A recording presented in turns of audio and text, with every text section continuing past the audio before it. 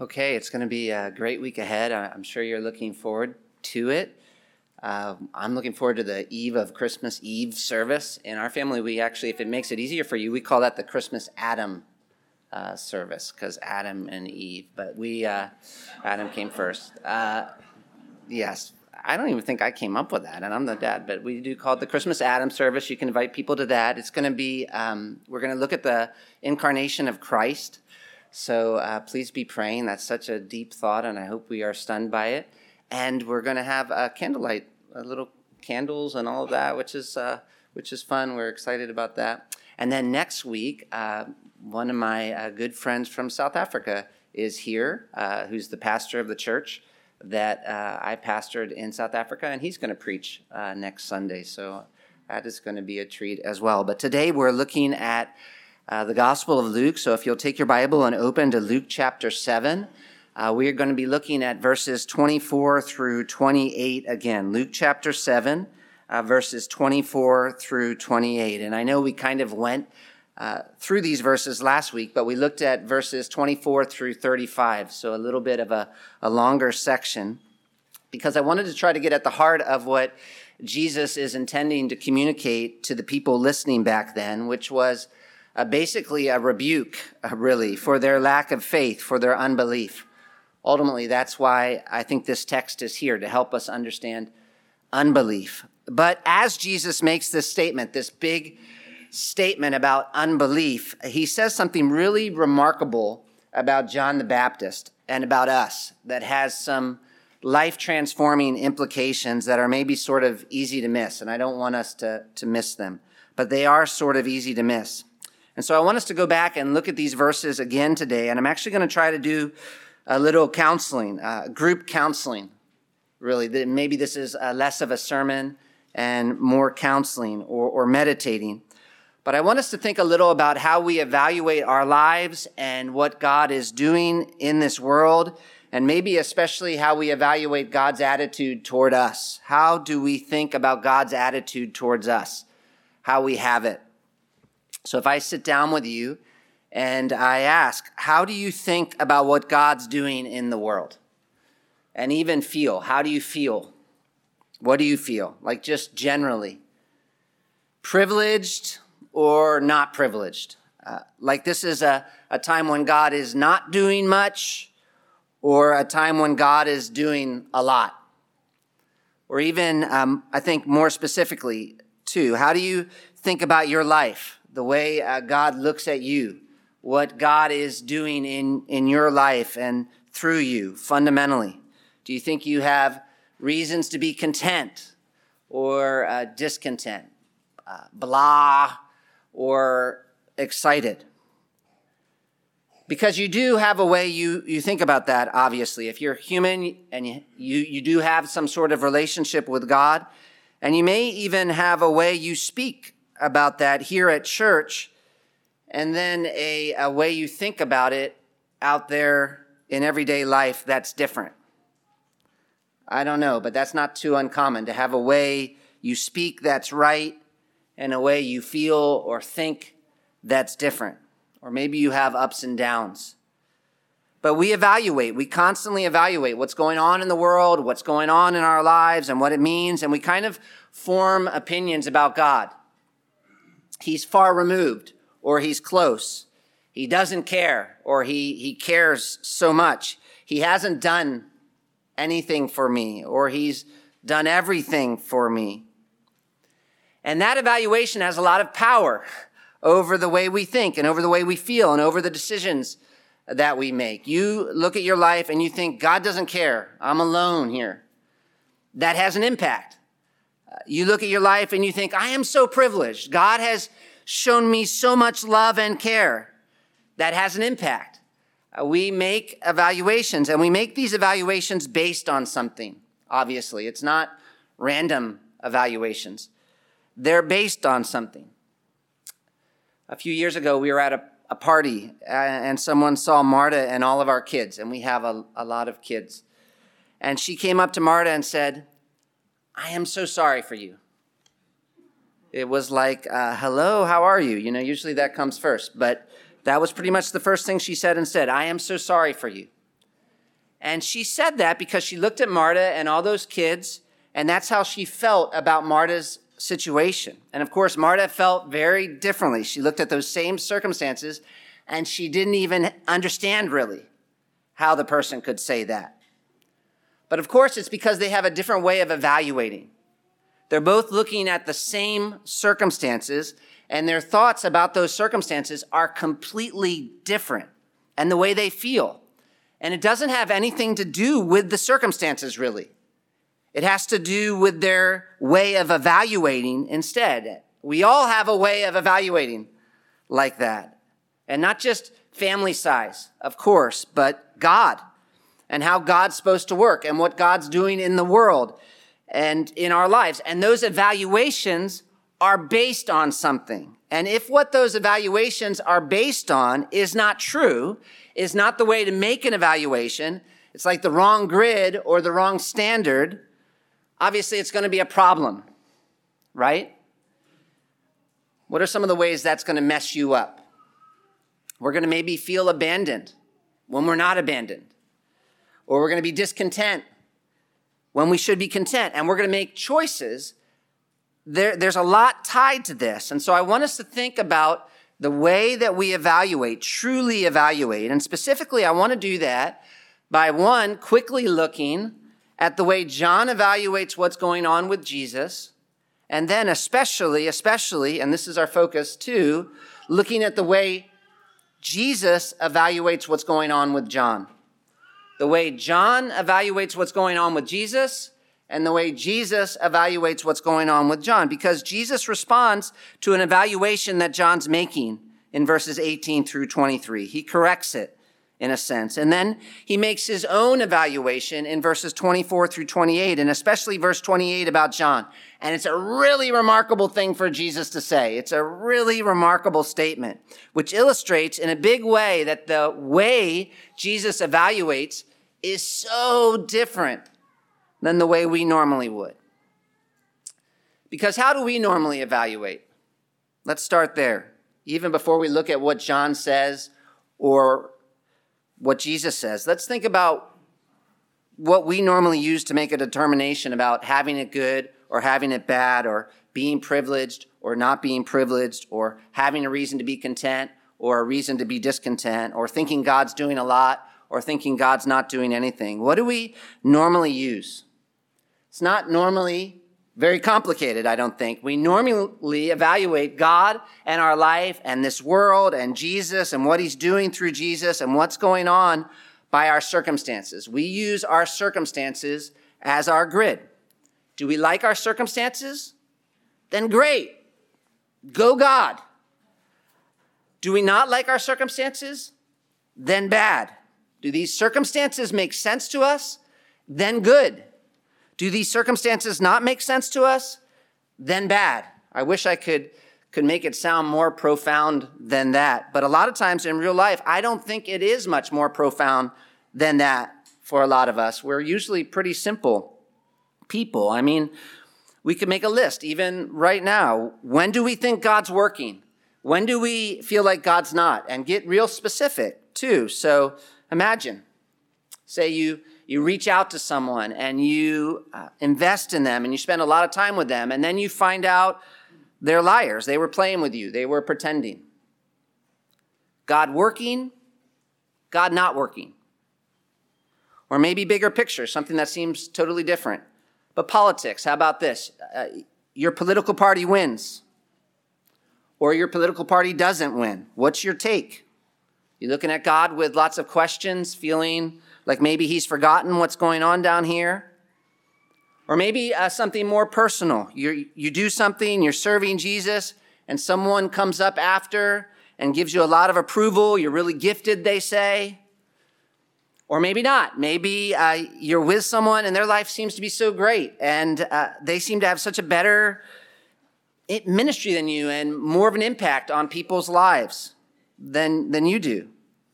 This is not a hard list, right? It's not hard to figure out when are we going to be tempted to think God's not doing anything through Jesus, and when are we going to think he is? And to a certain extent, you can understand that. We're humans, and it kind of seems human to look at life this way. In fact, even John the Baptist, think with me real quickly about John the Baptist, because we've done this, but think about John's evaluation in Luke 7 about what's going on with Jesus. That's our first point, if you like to write down points. John's evaluation of what's going on with Jesus. You remember in verses 18 through 23, John sent his disciples to Jesus because he was wondering whether or not Jesus was the Messiah. And this was like a wobble for John, a moment. He had been so strong, but he just kind of wobbles here because he knew, I'm convinced, he knew that Jesus was the Messiah, but he wanted assurance. And I don't think he wanted assurance because of a lack of information or a lack of God's work in his life. It was more because of his circumstances at that moment, because he was sitting in prison for confronting Herod, and that didn't seem to match up with how he thought God was supposed to be working. And not because prison life was so hard for John or something. This wasn't personal really, but instead because he was thinking that this was supposed to be a time of judgment on God's enemies. And so that's what he thought was supposed to happen. And so he's confused as he's evaluating Jesus. This is what Jesus is doing, and this is what I see happening. These are the circumstances. And he's like, I know there's an answer, but I can't quite understand how it all goes together. And so, of course, we know he goes to Jesus, which was the right thing to do. When your thinking doesn't seem to match up with Jesus's, go to Jesus. And John's in prison, so he can't go personally, but he sends his disciples to Jesus with a question. And Jesus is just so gentle, in how he responds to John. John asks this question, and clearly Jesus understands the struggle. It's not like Jesus says, how could you think that? Or what's wrong with you? But John is wrong, and Jesus doesn't apologize, and he doesn't change what he's doing. He's not like, okay. No, he just takes John back to Scripture. Look again at what the Bible says, and look at me, and affirms that he's really, truly bringing salvation only in a different way than John expected, which of course is why John was still sitting in prison. Jesus doesn't get John out of prison. And so the answer for John wasn't going to be his circumstances changing, but trusting if he was going to make a right evaluation of what God was doing in the world at that moment, he was going to have to rely and evaluate things not on his own interpretation of his circumstances, but Jesus's. You have to let Jesus interpret what God is doing in this world for you. What God is doing through Jesus right now is proclaiming the message of salvation for those who don't deserve it, not defeating all his enemies yet, not reversing the whole curse yet, not establishing his kingdom yet, not glory really yet. If the only way we think God is working in this world through Jesus is when we can see something really obvious and glorious and triumphant, like getting John out of prison, Herod being defeated, there are going to be a lot of times where we miss out on enjoying what God is doing in this world right now through Jesus. And that's going to be a big theme of Luke. This is the era of the cross. Glory and all that stuff is coming, but this is the era of the cross. And we're going to talk about that a lot more later. But it's important for us, maybe especially as Americans, to get our minds wrapped around the fact that John was sitting in prison while Caesar was sitting on his throne. And that the righteous person was looking weak while the wicked person was seeming to succeed. And the fact that Jesus wasn't taking out Caesar at that moment, and the fact that he was not at that moment delivering John from prison doesn't say anything about Jesus and what God's doing through Jesus. And if you somehow did think that it meant something negative about Jesus, you would be making the wrong evaluation about Jesus. It didn't mean he wasn't accomplishing salvation at all. John's circumstances didn't really say anything about Jesus. Cross-like circumstances right now doesn't mean God isn't working through Jesus. In fact, that is how God says he is working through Jesus. And you know what? Cross-like circumstances, John's circumstances, not only didn't say anything about Jesus, also they didn't really say anything essentially about John either. And that, in part, is verses 24 through 28. And now we're really getting to it. Our second point. First point, John's evaluation of Jesus. We see a little where he's potentially getting that wrong, or at least how he needs to be encouraged by Jesus. Now, second point, Jesus' evaluation of John. And this is where we see where a lot of us are going to get it wrong. Because while John sitting in prison caused him to ask some questions about what God was doing through Jesus, the reality is that his sitting in prison would cause a lot of people to ask some questions about what God was doing through John, especially in the ancient world. The ancient world didn't see people as equal. We say we do. We talk about equality, but they assumed inequality. They had a real hierarchy, and that hierarchy was based on power. Plato, in fact, said it was just for the better to have more than the worse, the more powerful than the weaker. And so John's being in prison meant, in the ancient world, that John was getting what he deserved. And I guess we think we've come a long way, but the truth is, bad circumstances still often make people wonder, does God love this person? Is God for this person? And I guess now we're getting a little more personal, because I'm afraid that we're so used to judging everything by what's happening to us right now, whether we like our circumstances and whether we understand them, that it's not just the big picture of what God's doing through Jesus that we ask questions about. It's also ourselves and what God's doing in our lives, our relationship with God and his attitude towards us. And for some, this is a theological problem. And I don't think that's the case here at CBC, obviously. But for some, they base a whole false theology on this. And this is something we saw in Africa for sure. A whole theology basically based on the idea that bad circumstances mean God's against someone. And good circumstances mean God's for them. And so John being left in prison to be beheaded, while really being faithful and important and dearly loved by God, a lot of people wouldn't even have a category for that, because they got this theology where faith always equals breakthroughs and deliverances, real faith. And God's love always means good things right now. And so if someone really has enough faith, and if they're really right with God, then everything's always supposed to work out right now. They're supposed to be rich and everything's supposed to go great all the time. And that's how they judge even how they're doing spiritually. And again, I know that most of us would reject that theology, intellectually maybe. But in terms of how we feel and think, I wonder if it's not maybe a little more tempting than we sometimes admit to feel like if you're a believer and you're doing right things and God is happy with you, then it's going to be obvious in terms of how your life plays out. And since we think so much in physical terms, that's kind of what we mean most of the time. Prayers answered the way I want them to be answered. Success, how I determine success.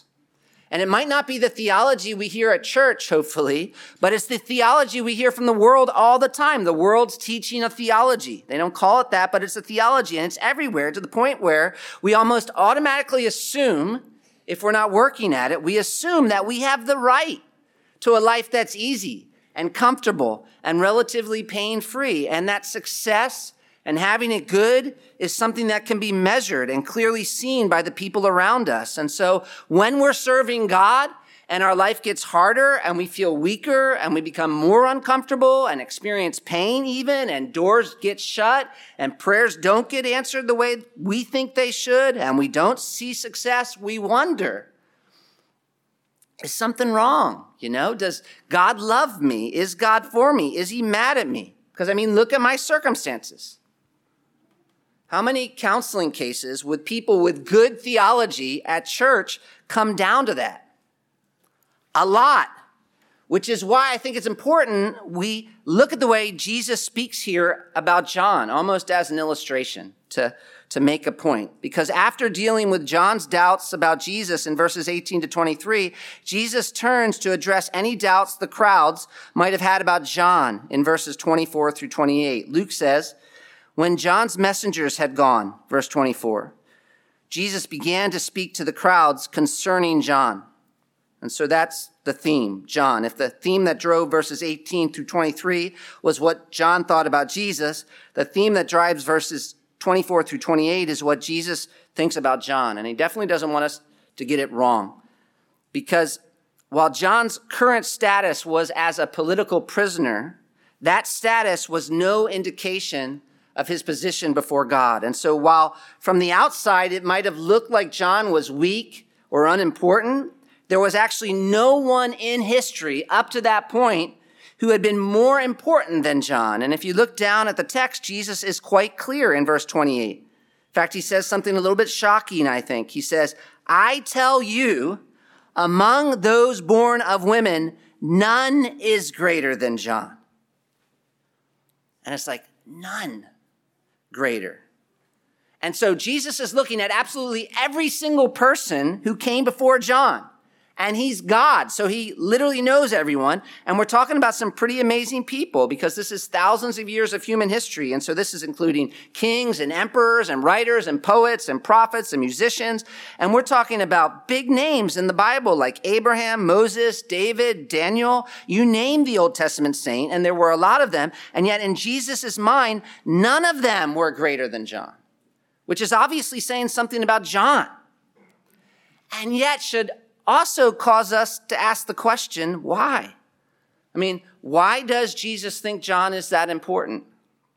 What exactly is Jesus using to make this evaluation? He's making an evaluation, but what is he using to make that evaluation? Because again, it definitely wasn't John's present circumstances, if you know what I'm saying. Because he's about to be beheaded. And obviously, this is proof that you can't evaluate God's attitude toward a person the way many people do. You can't evaluate by their present circumstances. That's the wrong measuring stick, because here John is the single most important person who lived pre-Jesus, and yet he's sitting in a dungeon about to lose his head when Jesus says this. And so what is it that Jesus is using to make this evaluation if it's not what we typically use?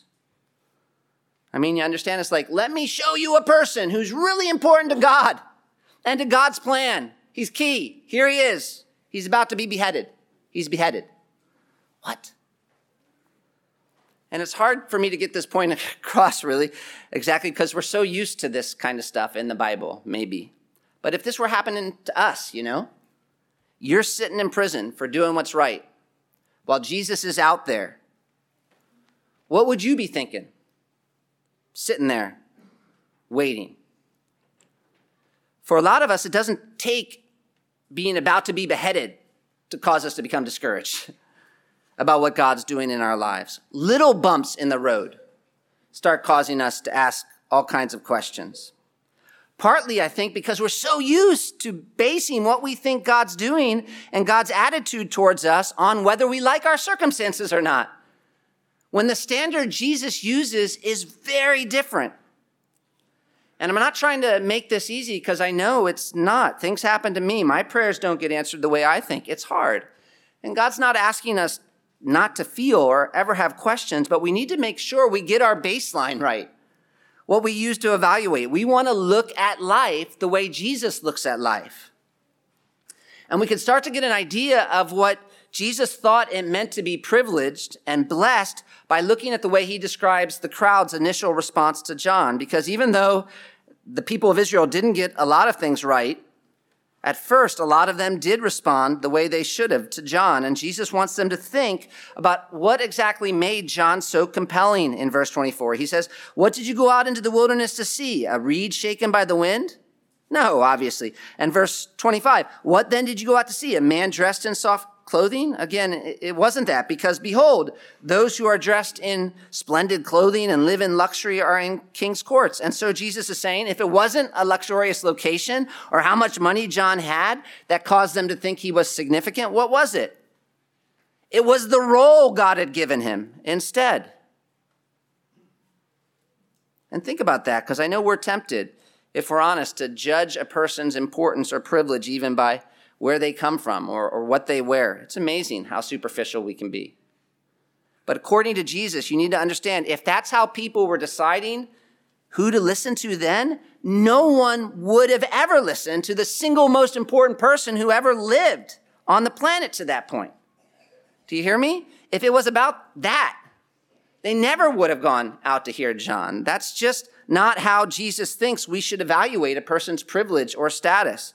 And actually, even the Israelites, for all they got wrong, knew that. Verse 26, what then did you go out to see?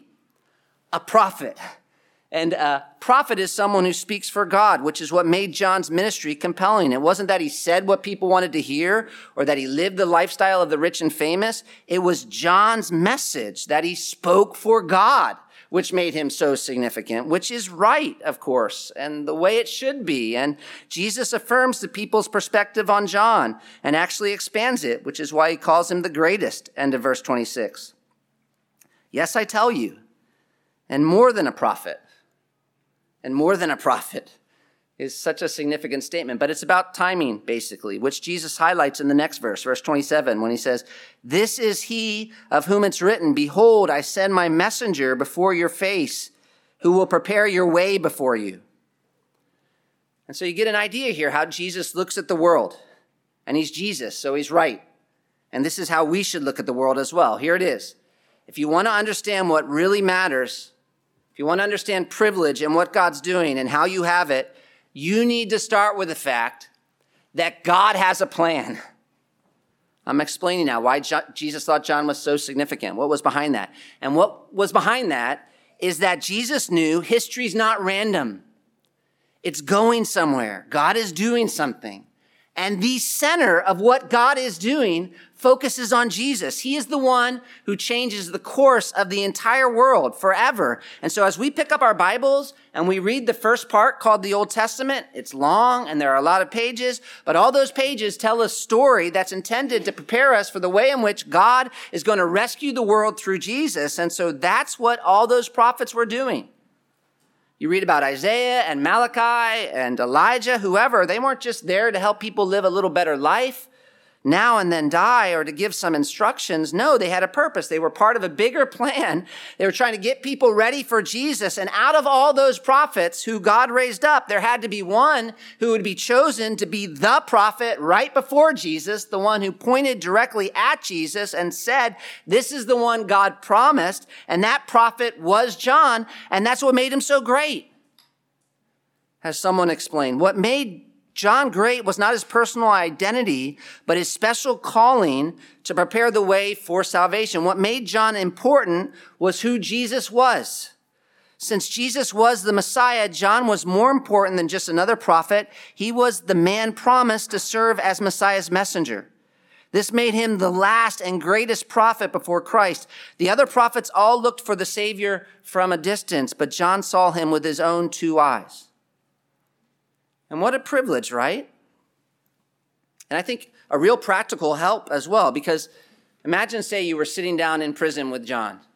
Imagine. And John was feeling a little bit down because he's like, man, look where I'm living and look at what's happening in my life. How could you use this to encourage him? I think you would be like, John, man, I love you, brother, and this is hard. I wouldn't want to be here. But remember what God's doing. Like, step back and get the big picture, because this moment in your life is just part of your life. God is actually saving the universe through Jesus. Think about that. And so for all these years, if you look at the big picture, we had sin just wrecking the world and causing death and decay and destroying relationships. And no matter how hard people have tried, there's never been anyone able to stop that or reverse it until here God sends Jesus. And that's the plan. He's going to defeat sin and death. And he's going to establish his rule in a new recreated universe with all the sin sucked out. And you, John, do you realize you have had a key role in all that because you were the one chosen by God to point people to Jesus. And so, yeah, this moment is terrible. And it's going to get worse for you. And it might cause you to wonder. Because who wants to be stuck in this dungeon after all? I don't. I definitely don't. It's okay for it to be hard. But even though it's hard, and you can be honest about that, be careful, John, not to start talking or thinking as if somehow God's forgotten you. Don't use the way the world evaluates things as your standard of success or greatness or privilege or blessing, because all they have is now. That's literally all the good they have. is what happens now, when you and I both know there's a whole lot more than now going on in this world. There's a whole entire eternal future we're looking forward to. And so in the days to come, when you are there, John, when you're in that future and you're looking back, you will rejoice. You will be giving thanks for the special role that God gave you to play just because of how close you were able to be to Jesus. With Jesus here evaluating, giving us his evaluation, it's kind of like we're having someone come from the future. Can you picture that? Someone coming from the future. And so he's seen the whole thing. He knows how it all turns out. And so because we're stuck in this one moment, we look at what's happening with John and we're like, oh man, why doesn't Jesus fix this? Why doesn't Jesus fix this? Why doesn't he go help? Does this mean God doesn't care about John? We've got all these questions. Of course, because we're limited, we're humans in this moment. But Jesus has come from the future. And so he knows the end. He knows where John is headed. And so he grieves for the way we're grieving and the way we're struggling. But he's not responding the way we might because he's got this whole plan in front of him. And so he's able to look at John sitting in prison, about to be beheaded. And while the whole world is like, oh man, that's weakness. That's loss. Jesus is like, no, man, that is greatness. That is privilege. That is someone, when we look back, that people throughout history would be like, what a role, what an opportunity to be the one chosen, to be the person to point people to the one who was going to fix absolutely everything. And as Christians living in this world where everyone pretty much is talking about now and acting and thinking like people only matter if they have a lot or if they're from a certain place or they have a certain degree or they wear a certain kind of clothes or drive a certain kind of car, where some people even look at their own life and they're all discouraged as a result and they're like, does God even care about me? Looking at this passage is just another reminder that is the wrong standard to use if you're evaluating what really matters. Because I mean, if we used all those ways of evaluating to evaluate John, John would have been so discouraged. And I think it's so important for us to see that Jesus' standard is just so different because he doesn't evaluate things in terms of where a man is located or what a man has, but in terms of his place in God's great salvation plan. Which maybe you're thinking now is like, nice for John. Like, thanks for preaching a whole sermon on why John didn't have to be discouraged because he had such a great role in God's great salvation plan. But like, what about me? I'm not John the Baptist. And I'm glad you're saying that because if we look down at this passage, that's actually the whole point. It's the punchline. This whole time we've been looking at John and seeing Jesus turn things on their head, and we're coming to realize that he didn't have it as bad as it might have looked at first in the big picture, and we're nodding our heads with Jesus and saying, okay, I see that, great for John, and Jesus looks back at us and says, no, actually, great for you. Verse 28, I tell you, among those born of women, none is greater than John. Yet the one who is least in the kingdom of God is greater than he. Which is a comparison, obviously, of all the people who lived before Jesus. During that time, when everyone was anticipating the coming of Jesus, John was the greatest because he was the last prophet before Jesus. But that privilege which John had, which was tremendous, does not compare to the privilege and status and blessing even the newest, the weakest, the most insignificant Christian has who comes after Jesus and thus is part of the kingdom of God. That's what I think this statement basically means. Jesus has taken all this time to show us the greatness of John in order to show us exactly how good we have it. Being a Christian who is going to experience the kingdom of God is an even bigger blessing than being the last prophet whose job was to point people to Jesus. That's what's real. And ultimately, you need to use that to evaluate your life, not just how you feel in a certain moment. It's like you have to learn to locate yourself in this big story that God's telling. It's hard, but you have to get perspective. an illustration, a superficial illustration, but traveling, you get to see a whole lot of different kinds of lives, the way people are living all over this world. And you can imagine sitting with someone here in the United States who's discontent about not having some material possession maybe, and they're really feeling it, and it's so hard for them. And you don't want to deny that they feel like it's hard, but at the same time, you might want to somehow graciously encourage them to just think about where they are and what they enjoy. And that's so small because that's material, but spiritually, we need to do that. If we think about the story that God's telling, because all those people who lived before Jesus, they were living in the time of promise, where things were being explained and revelation was being given and the stuff was being put in place so that they could understand what God was going to do through Jesus, where we now, those of us after Jesus, we're living in the time of fulfillment. At least the beginnings of it. We're not all the way there yet, but the final sacrifice has been offered and death has been defeated, essentially. And a lot of what the Old Testament believers were hoping for, we're looking back on. Like, we've got the Spirit of God. We've got all these blessings, and we understand what they were struggling to understand as they read the prophets. And this is big, the revelation we have. I mean, listen to the way Jesus puts it in Luke 10. 23 and 24. Luke writes, "Then turning to the disciples, Jesus said privately, 'Blessed are the eyes that see what you see. For I tell you that many prophets and kings desired to see what you see and did not see it, and hear what you hear and did not hear it.'" And I don't think he's just talking about the disciples there, though obviously they were in a special moment for sure. But we've got this revelation too, and we've got the Spirit, and actually we have more than they had at that particular moment because we have the entire New Testament. And so I know we've got this whole world telling us the most precious thing is to have stuff and money and be comfortable and have people's approval and go on nice vacations and have freedom but the reality is the most precious thing in the world is to know truth. To have the truth of what God is doing through Jesus.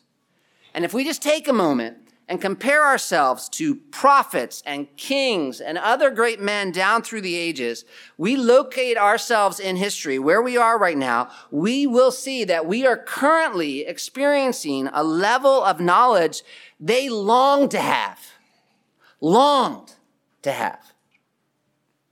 I like the way Peter puts it in 1 Peter chapter 1. Verses 10 through 12. And this has always been one of my favorite passages because Peter's talking about the salvation God's brought through Christ. And he says, concerning this salvation, the prophets who prophesied about the grace that was to be yours, searched and inquired carefully, inquiring what person or time the Spirit of Christ in them was indicating when he predicted the sufferings of Christ and the subsequent glories. It was revealed to them.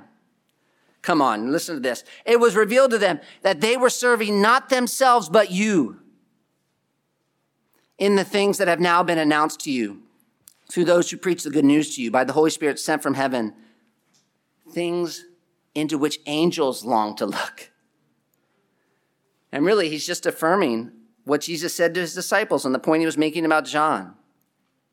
But just imagine this room. Imagine this room filled with some of the greatest heroes throughout church history pre-Jesus. And so we've got Moses and Abraham and Joshua and Daniel all sitting at one table, and kings and prophets, David and Elijah sitting over there. And you walk in, and you're feeling a little intimidated, maybe. Like, how did I get the invitation to this men's breakfast? Like, what am I doing here? Because these guys had it so good. Maybe you start wanting to take selfies with some of them to post on Facebook, like, look at who I met. When you feel this hand on your shoulder and you turn around and you're like, oh, it's Peter. No way. It's Peter. And Peter looks at you and he's saying, I know you're excited. And that's great. This is fun. But I just want to make sure you realize that all these men you see here long to know and to experience what you have experienced. And when they went to God and asked for more information, God, please reveal who the Messiah is and when he's coming, God told them they were serving not themselves, but their ministry was for the purpose of serving you instead, which is heavy and shows the value of the revelation we've been given in Christ. And yeah, I think if we were sitting there all those years ago with John in that prison and he was really struggling and we had our arm around him, we'd be like, this is tough, I know. But remember how much revelation you have. Remember that angel who showed up and talked to your dad in the temple. Remember how you were filled with the Holy Spirit from your mother's womb. Remember what you got to do, how you got to baptize Jesus. That was pretty sweet. But if we turn the tables and maybe we're discouraged as we look at our life and we start to feel sorry for ourselves, you can imagine John the Baptist coming and sitting there with us and his arm around our shoulder saying, I know this doesn't feel great, but man, think about all the stuff you get to know and that you get to experience. Even if you just compare with John saw the beginnings of Jesus' ministries, but he didn't get to know about Jesus' death and resurrection the way you do. He never learned about Jesus ascending into heaven and being exalted to God the Father's right hand the way you have. It's more kind of like he had the problem and you have the solution. And so he didn't have the 4 Gospels telling him the whole story of Jesus' life. And he didn't have all these New Testament letters like we've been given, where God inspired men to explain what was happening through Jesus and unpack for him what was actually happening up there on the cross. And he wasn't given the privilege of being part of the church where God gifted preachers and teachers to explain God's word for him. He never even heard Jesus teach the Sermon on the Mount or the Sermon on the Plain. And he certainly never heard what Jesus had to say about the second coming. And so while John could say a lot of great things about Jesus, there's a lot that that if you met John, you would have to graciously and lovingly explain to him. Like about non-Jews being part of the kingdom, like about the coming of the Holy Spirit. Because God's revealed certain truths in the New Testament that for a long time he kept hidden. Truths like the incarnation, God becoming man, like the indwelling of Christ in us. And we could go on and on. So as John MacArthur says, here was John without all these mysteries being revealed.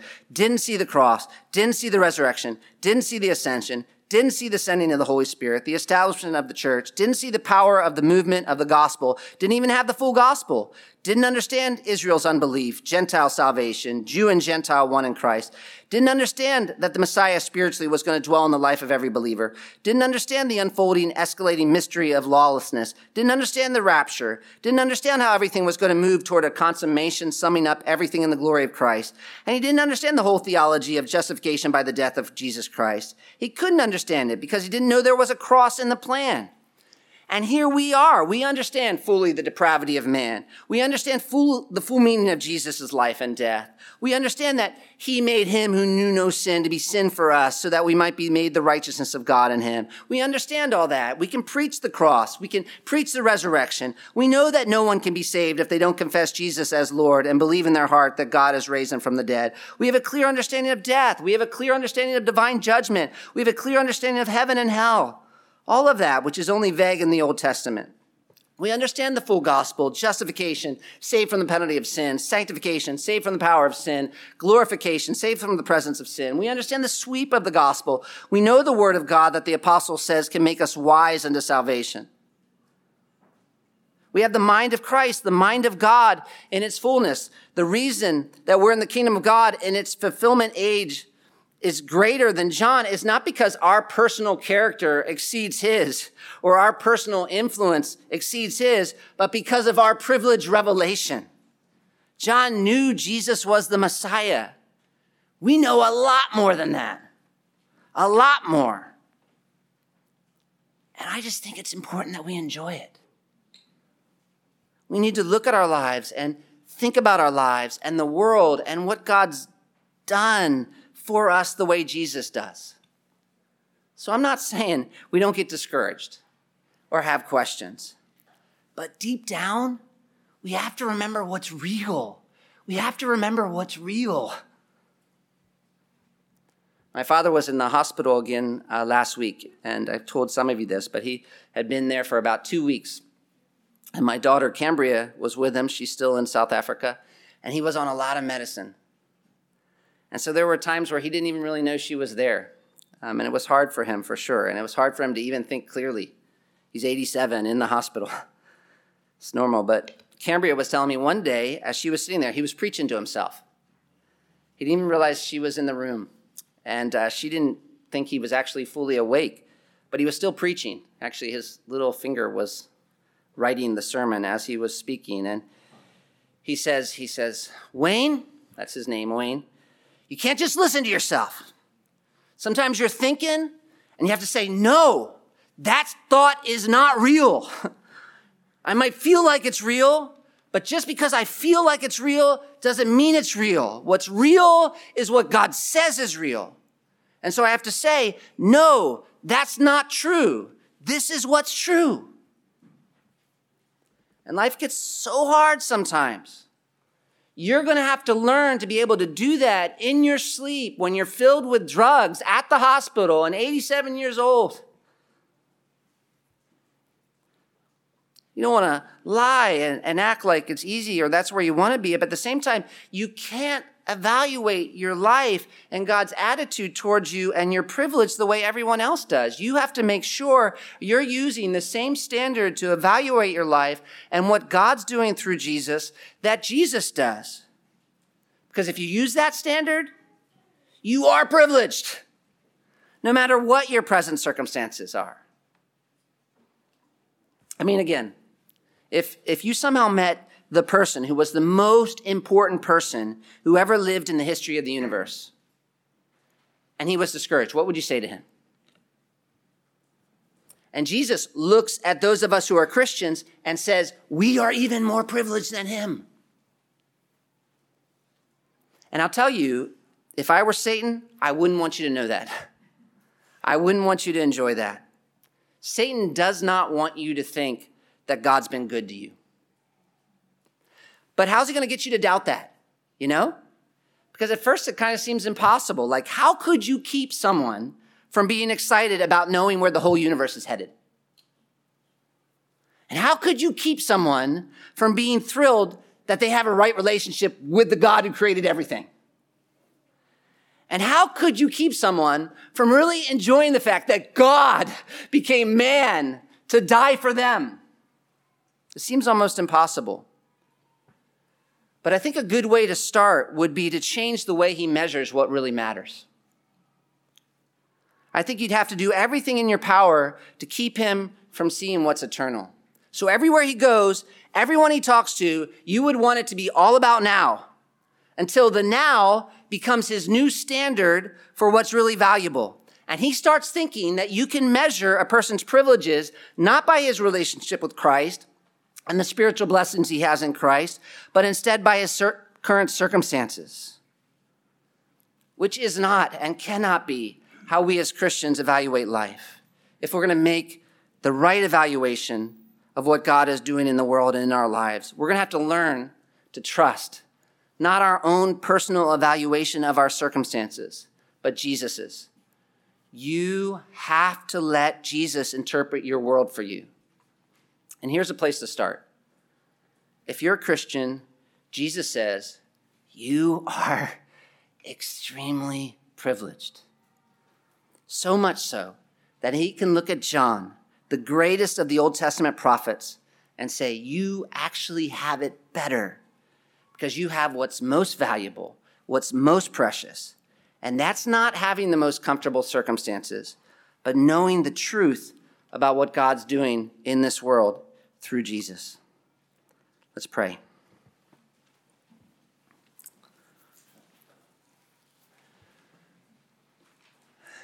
Father, help us. Help us.